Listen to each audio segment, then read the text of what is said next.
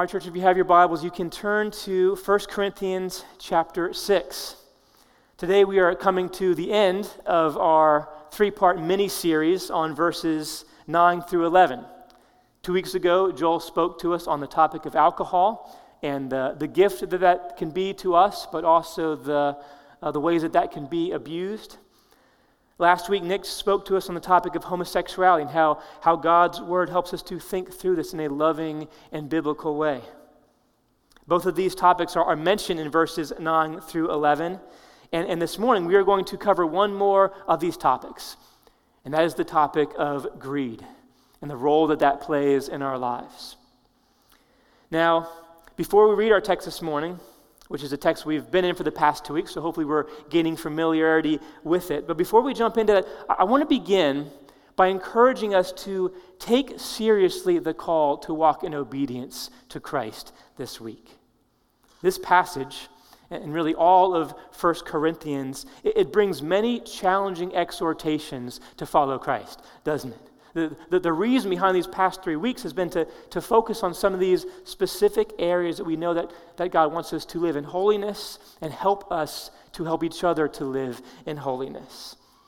And while we want to be a church that loves and enjoys God's grace and mercy, which is why the gospel must be central to everything that we do, we also want to be a church that takes seriously the call to follow Christ and to live in holiness. Because there is life to be found in obeying the law of God. And this has been on my heart this week in a particular way that we would grow to be a church that loves the law of God. That we would find life and joy in it. That we would be able to with the psalmist say, the law of the Lord is perfect, reviving the soul. More to be desired are his laws than gold, even much fine gold. Sweeter also than honey and the drippings of the honeycomb. Now again, that is not our passage for this morning, but my prayer has been that would be true for us as we open God's word this morning and look at his commands to us. Our passage is 1 Corinthians 6, verses 9 through 11. Read that with me together. Or do you not know that the unrighteous will not inherit the kingdom of God? Do not be deceived. Neither the sexually immoral, nor the idolaters, nor adulterers, nor men who practice homosexuality, nor thieves, nor the greedy, nor drunkards, nor revilers, nor swindlers will inherit the kingdom of God. And such were some of you. But you were washed, you were sanctified, you were justified in the name of the Lord Jesus Christ by the Spirit of our God. May God bless the preaching of his word. In 2018, the largest ever recorded tapeworm was discovered and recorded when it was removed from a man in a hospital in India. This tapeworm measured to be 82 feet long. Now, to give you a little reference, that is longer than this stage is wide, okay? That's how long this tapeworm was that was removed out of this man. And the doctors had thought that this tapeworm had potentially been living inside this man for over 20 years. And during this time, it had slowly begun stealing vital nutrients from this man. He eventually became malnourished and anemic. Now, if you don't know what a tapeworm is a parasite that lives inside of you. And it lives off of the food that you eat. And if left untreated, it can cause severe damage and even death.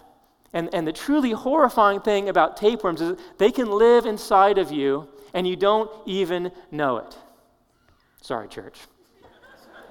But several years back, a couple of friends of mine actually thought that I had developed a tapeworm because I had this couple of weird weeks where I was just ridiculously hungry all the time. Like we went out to Five Guys one night, and normally when I go to Five Guys, like that's my meal for the next 24 hours. Like I'm usually done after that. But on this night, after eating at Five Guys, I made my friends immediately take me to Chipotle to get more food because I was just still incredibly hungry. And this went on for like weeks where I was uncomfortably hungry, and no amount of eating was seeming to solve this problem. And I was beginning to grow kind of worried about this. And I was telling a friend about it, and him and someone else, they were convinced that I had a tapeworm. So they took a moment to pray for me. They laid their hands on my stomach and prayed God would remove this tapeworm. It was a weird day. But eventually things kind of just went back to normal. I'm not really sure exactly what that was. It probably wasn't a tapeworm, or maybe it was, and the tapeworm just stop being hungry after a while. I don't know, but I'm not even sure that's exactly how tapeworms even work or not. But you get the idea that I'm getting at. It's a helpful visual, disturbing visual, but a helpful visual as we think through this idea of greed. Greed is a strong desire that can never be satisfied. It always leaves you wanting, and oftentimes we don't even realize that it is a problem until significant damage has been done. And so we're going to finish our mini-series this week by taking a look at what God's Word says about this particular sin, how it can affect our lives, and what we can do about it. So here's the main idea of our message this morning. Greed is a serious sin, often unrecognized, to which Christ alone is the solution. And we're going to examine this main idea by asking 3 questions this morning. 3 simple questions. What is greed? Why is it bad? And how do we fight it? That's where we're going this morning. So first question, what is greed? When we think about greed, there are probably certain things that come to mind, right? For me, it's 82-foot-long tapeworms. For you, it might be something else. So when you think of greed, maybe you think of powerful CEOs of companies like Enron. Or maybe you think of certain political or world leaders who have left a wake of ruined lives behind them in their search for power. Or maybe you think of big oil. Maybe you think of religious figures who have abused their power for the sake of wealth and fame. Or maybe you have someone personal that comes to mind who has affected you because of their own greed. We all probably have something that comes to mind when we think about greed. Someone heard that I was preaching on greed this morning, so they sent me a picture of Donald Duck swimming in a pool of gold coins, right? It's I think the picture's up here. Like that's probably a good representation of what we think of when we think of greed, right? And of course it's comfortable to conjure up ideas of other people when we think about greed, right? It's a rare thing, I imagine, that when we think of greed, that we think of ourselves. Our preference is to think of rich and powerful people as those who are in danger of greed, because it helps create a standard in our minds of what greed is that we don't see ourselves quite rising up to. Most of us probably do not identify ourselves as greedy people.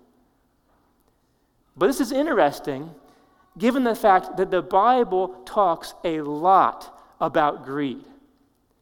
Jesus, in fact, himself speaks about greed and wealth and material possessions far more than he does about a lot of other sins that we might think are a lot worse. While this does not necessarily mean that greed is worse than many of these other sins, it should cause us to wonder why God would speak so much about greed if none of us struggle with it. So before we write off greed as an issue that we don't wrestle with, let us first consider what the Bible has to say about it. Now, there's no one verse in the Bible that brings definition to greed for us.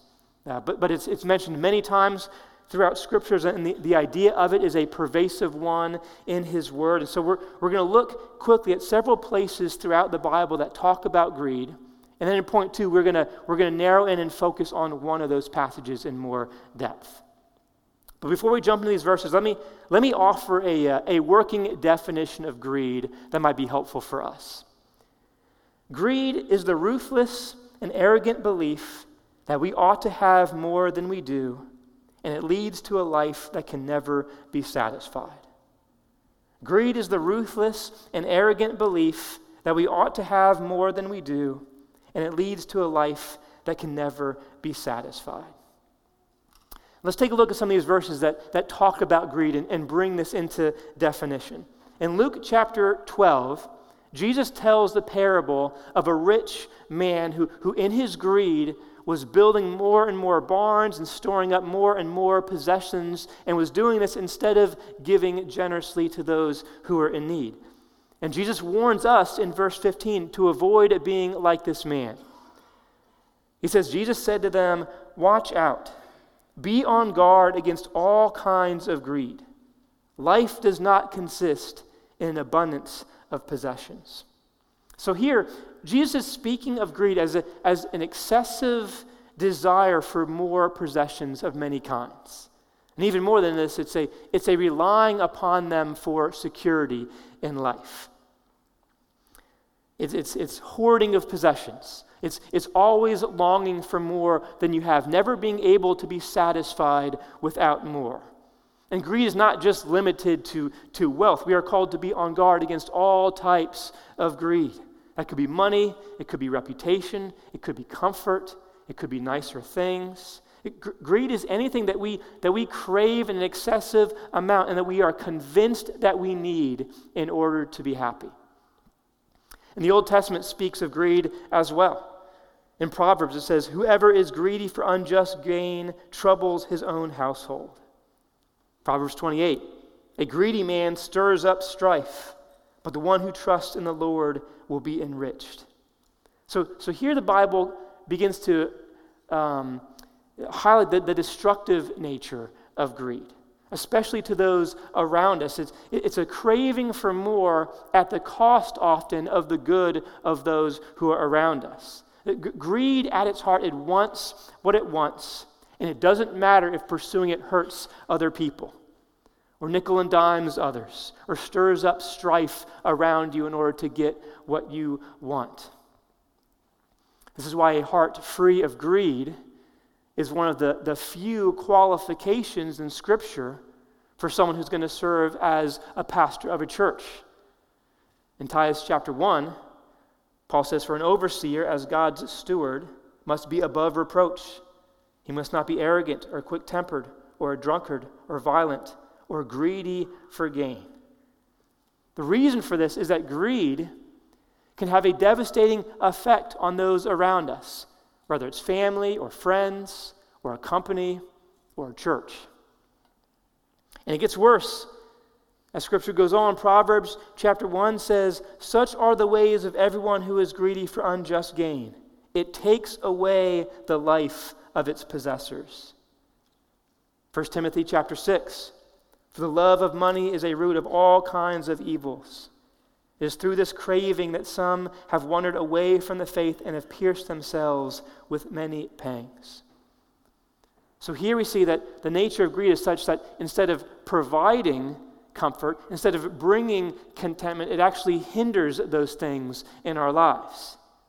Greed is so self-centered, so self-serving that it eats away at our own souls. And the more that you gain, the more that you seek to gain, the more that you lose, Proverbs says. So in all this, we begin to see now a definition of greed starting to form. We see many aspects of it. First, it's something that's hard to see in yourself, right? Even though the Bible warns often about greed, hardly any of us think that we are greedy. It's a continual craving for more, the inability to be satisfied with what we currently have. It often seeks to gain more for oneself without regard for the hurt that causes others. And instead of bringing happiness, it leaves you feeling empty. And greed is not just limited to money. Again, it could be a hunger for fame or possessions or attention or compliments or many other things. Now, all of these ways of thinking about greed can be found outside of the Bible. If you Google greed, you'll find lots of articles that talk about greed the same way that we're talking about it right now. You see greedy characters in movies or in cartoons, and that fit the description that I just gave, right? That's probably how everybody thinks about greed. However, church, there's one more important characteristic of greed that God talks about in the Bible. And that is that greed is a denial of the lordship of Christ. Psalm chapter 10, verse 3 says this: "For the wicked boasts of the desires of his soul, and the one greedy for gain curses and renounces the Lord." The one greedy for gain curses and renounces the Lord. And this brings us to, I think, the heart of greed as God talks about it. And it certainly brings us to the greatest danger of greed in our lives, which leads us to point two, to our second question. Why is greed so bad? As we consider this question, I want to zero in now on a particular story in the Bible that illustrates for us the dangers of greed. The story is found in Matthew chapter 19. If you have your Bibles, you can begin to turn there. That will be on the screen above me as well. But in Matthew 19, it tells us this interaction that Jesus had with this young man who apparently was very rich, and as we will see, was very greedy. Matthew 19, beginning in verse 16. "And behold, a man came up to him, saying, 'Teacher, what good deed must I do to have eternal life?'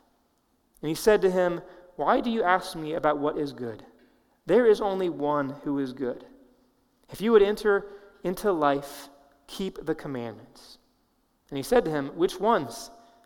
And Jesus said, 'You shall not murder, you shall not commit adultery, you shall not steal, you shall not bear false witness, honor your mother and father, and you shall love your neighbor as yourself.' And the young man said to him, 'All these I have kept. What do I still lack?' Jesus said to him, 'If you would be perfect, go sell what you possess and give to the poor, and you will have treasure in heaven, and come follow me.' When the young man heard this, he went away sorrowful, for he had great possessions."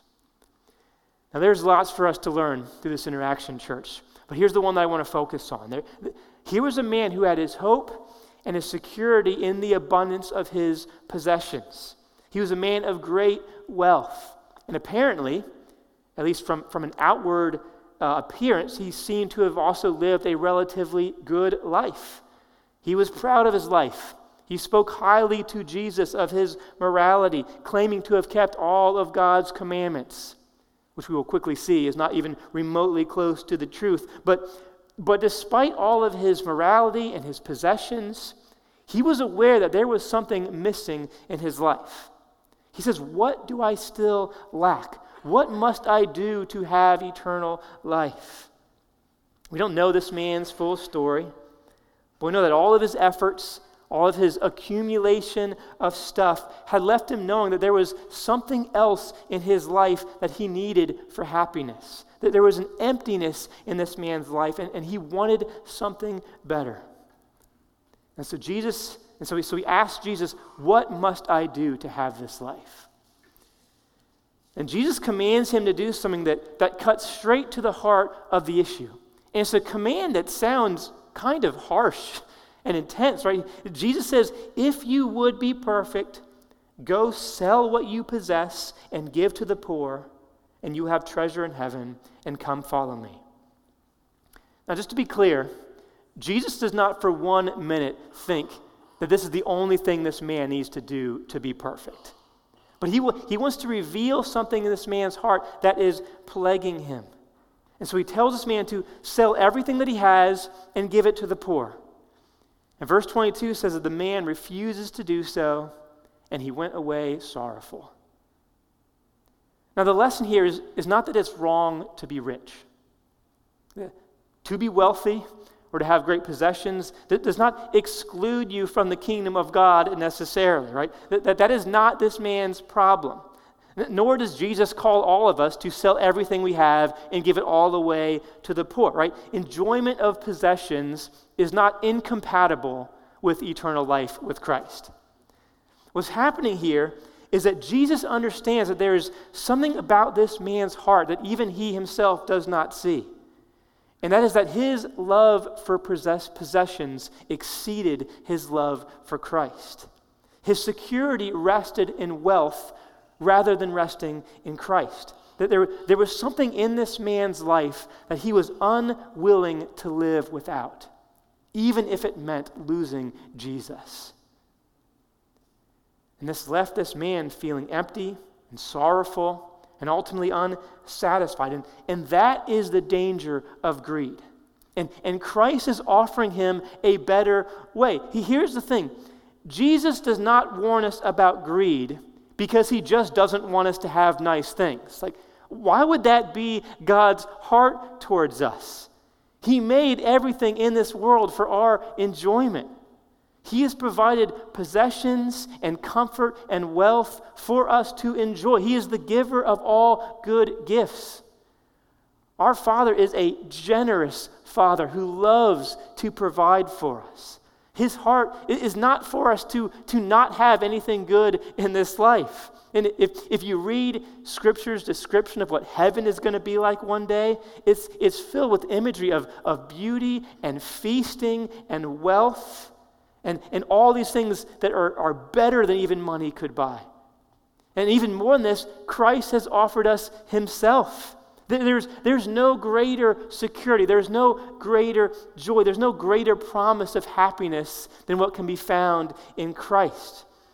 And Jesus says to this rich young man, trust in me more than you trust in those possessions. I have come to give you life more abundantly. You don't have to give yourself to just building bigger barns and filling them with possessions. You don't have to worry about what you will eat or what you will drink or what you will wear. I know your needs even more than you do. Follow me, seek me, and all these things will be added to you, Christ says. Life and security are found in seeking me, Jesus says to this man. And Jesus says there is only one thing that you lack. It's love for me. It's allegiance to me. It's willingness to treasure me in your heart above these things that you are greedy for. Because they are nothing compared to what I can give you. But this man's heart was filled with greed and love for wealth. And so he walked away from that better thing. That's the sorrow of that story. That's the sorrow of greed. That's the danger of greed. The reason that Jesus warns us about greed is he doesn't want us to lose out on the better thing in life. And greed is so destructive because it says to Christ, you are not that satisfying. I am not willing to be content with the life that you have given me. And so you are left continually craving more, but never finding enough, whether it's money or comfort or food or reputation. And a life of greed that is sold out to these things is a life that loses Christ. Tim Keller says this. He says, anything that we rely upon apart from God for life and enjoyment will eventually become a monster that will destroy us. That's so good. It's like that tapeworm, right?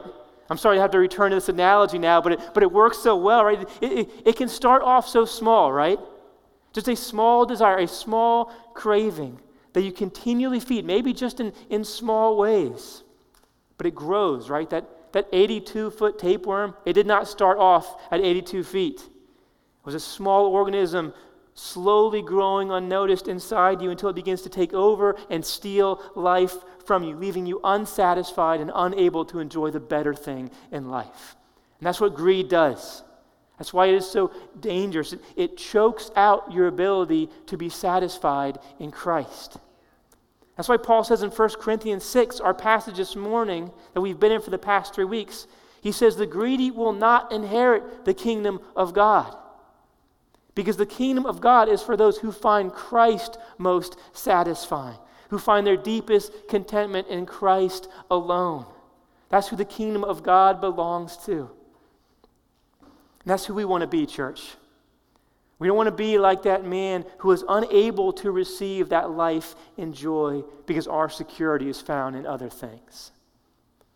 And this leads us to our third point, which is really what we want to know, right? How do we fight against greed? Well, church, I think the first thing that we need to do is that we need to identify any greed that exists in our hearts. And this can be hard to do, right? Because one of the things about greed, which is true, I think, for lots of sin, but it's that we live in a culture that so normalizes these things, right? It's very easy to look at extreme examples of greed and say, well, like, I'm not greedy like that, right? But then we look at ourselves and we seem to be living a life that is pretty normal to those around us. And so our tendency is to say, well, I don't think that I struggle with greed. Here's the danger, though, church. The culture that we find ourselves in is a really bad gauge to which to judge ourselves by. Like, our culture today, in a way which I think surpasses probably almost any other culture in the history of the world, is so susceptible to a life of materialism and consumerism and greed, right? Because it is so easily accessible. We have Amazon Prime, right? We can click all day long and just have things instantly delivered to us. I ordered something on Amazon Prime the other day, and it came to my house within 2 hours. And I didn't pay for expedited shipping. Like, I ordered it and it just came to my house. Like, I don't even understand how that happens. I mean, there must be people just living outside my apartment, just waiting for me to order things. Just like, here it is. Like, how does that, within hours, it was just there. We have credit cards, right? We have business miles that feeds off of people spending money that they do not have and racking up debt. We have Facebook and Instagram, which constantly opens our eyes to a whole world of things that we didn't even know we didn't have. All throughout the day, it's right there in our face, telling us we would be happier with a bigger car or a nicer house or more friends or exotic vacations. We have Netflix and YouTube and games and endless ways to entertain ourselves until we come to the end of the day, and then that screen time notification tells us that we have been on our phone for 4 hours, scrolling and buying things and playing games. I could just go on, right? And it's not that all of these things are bad, right? But we just live in a culture that is so susceptible to wanting more and more and being able to so easily access it. And you don't even have to be rich, right? Though comparatively to most in this world, we are. We just cannot look at this world as a gauge to determine whether or not greed exists in our lives. Instead, we need to search Scripture. We need to search our own hearts. We need to ask if there are ways that God might ask us to step out of the norm of our culture and to walk in greater holiness in this area. Here's some questions I think can be helpful for us as we seek to evaluate this area of our lives. Here's a question. Is there anything that God might be asking you to give up, but that you are unwilling to do so? Like that man in the story. If God said, I'm asking you to give this up, would you say no to that? It might be a hobby or a lifestyle or a raise or a relationship. If you said, give this up to follow me, would you say no to that? Or this question, when someone asks you for your money or for your time, is your gut impulse to say no? Does your schedule represent generosity towards others? Or does it represent a lifestyle of comfort and security?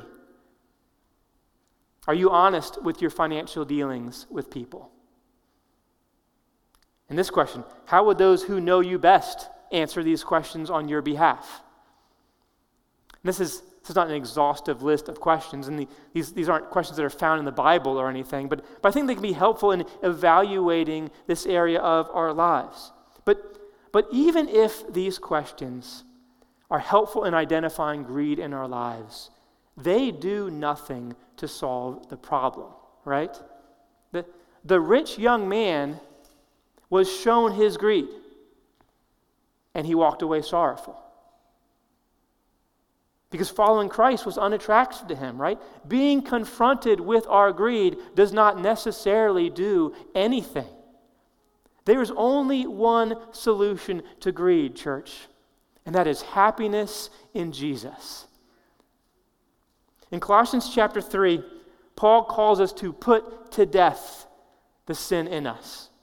And he lists things like covetousness and idolatry and evil desire and many things that feed into a life of greed. But the way that Paul says to put these things to death is not to just stop doing them. Instead, his solution is to fix our eyes on Christ.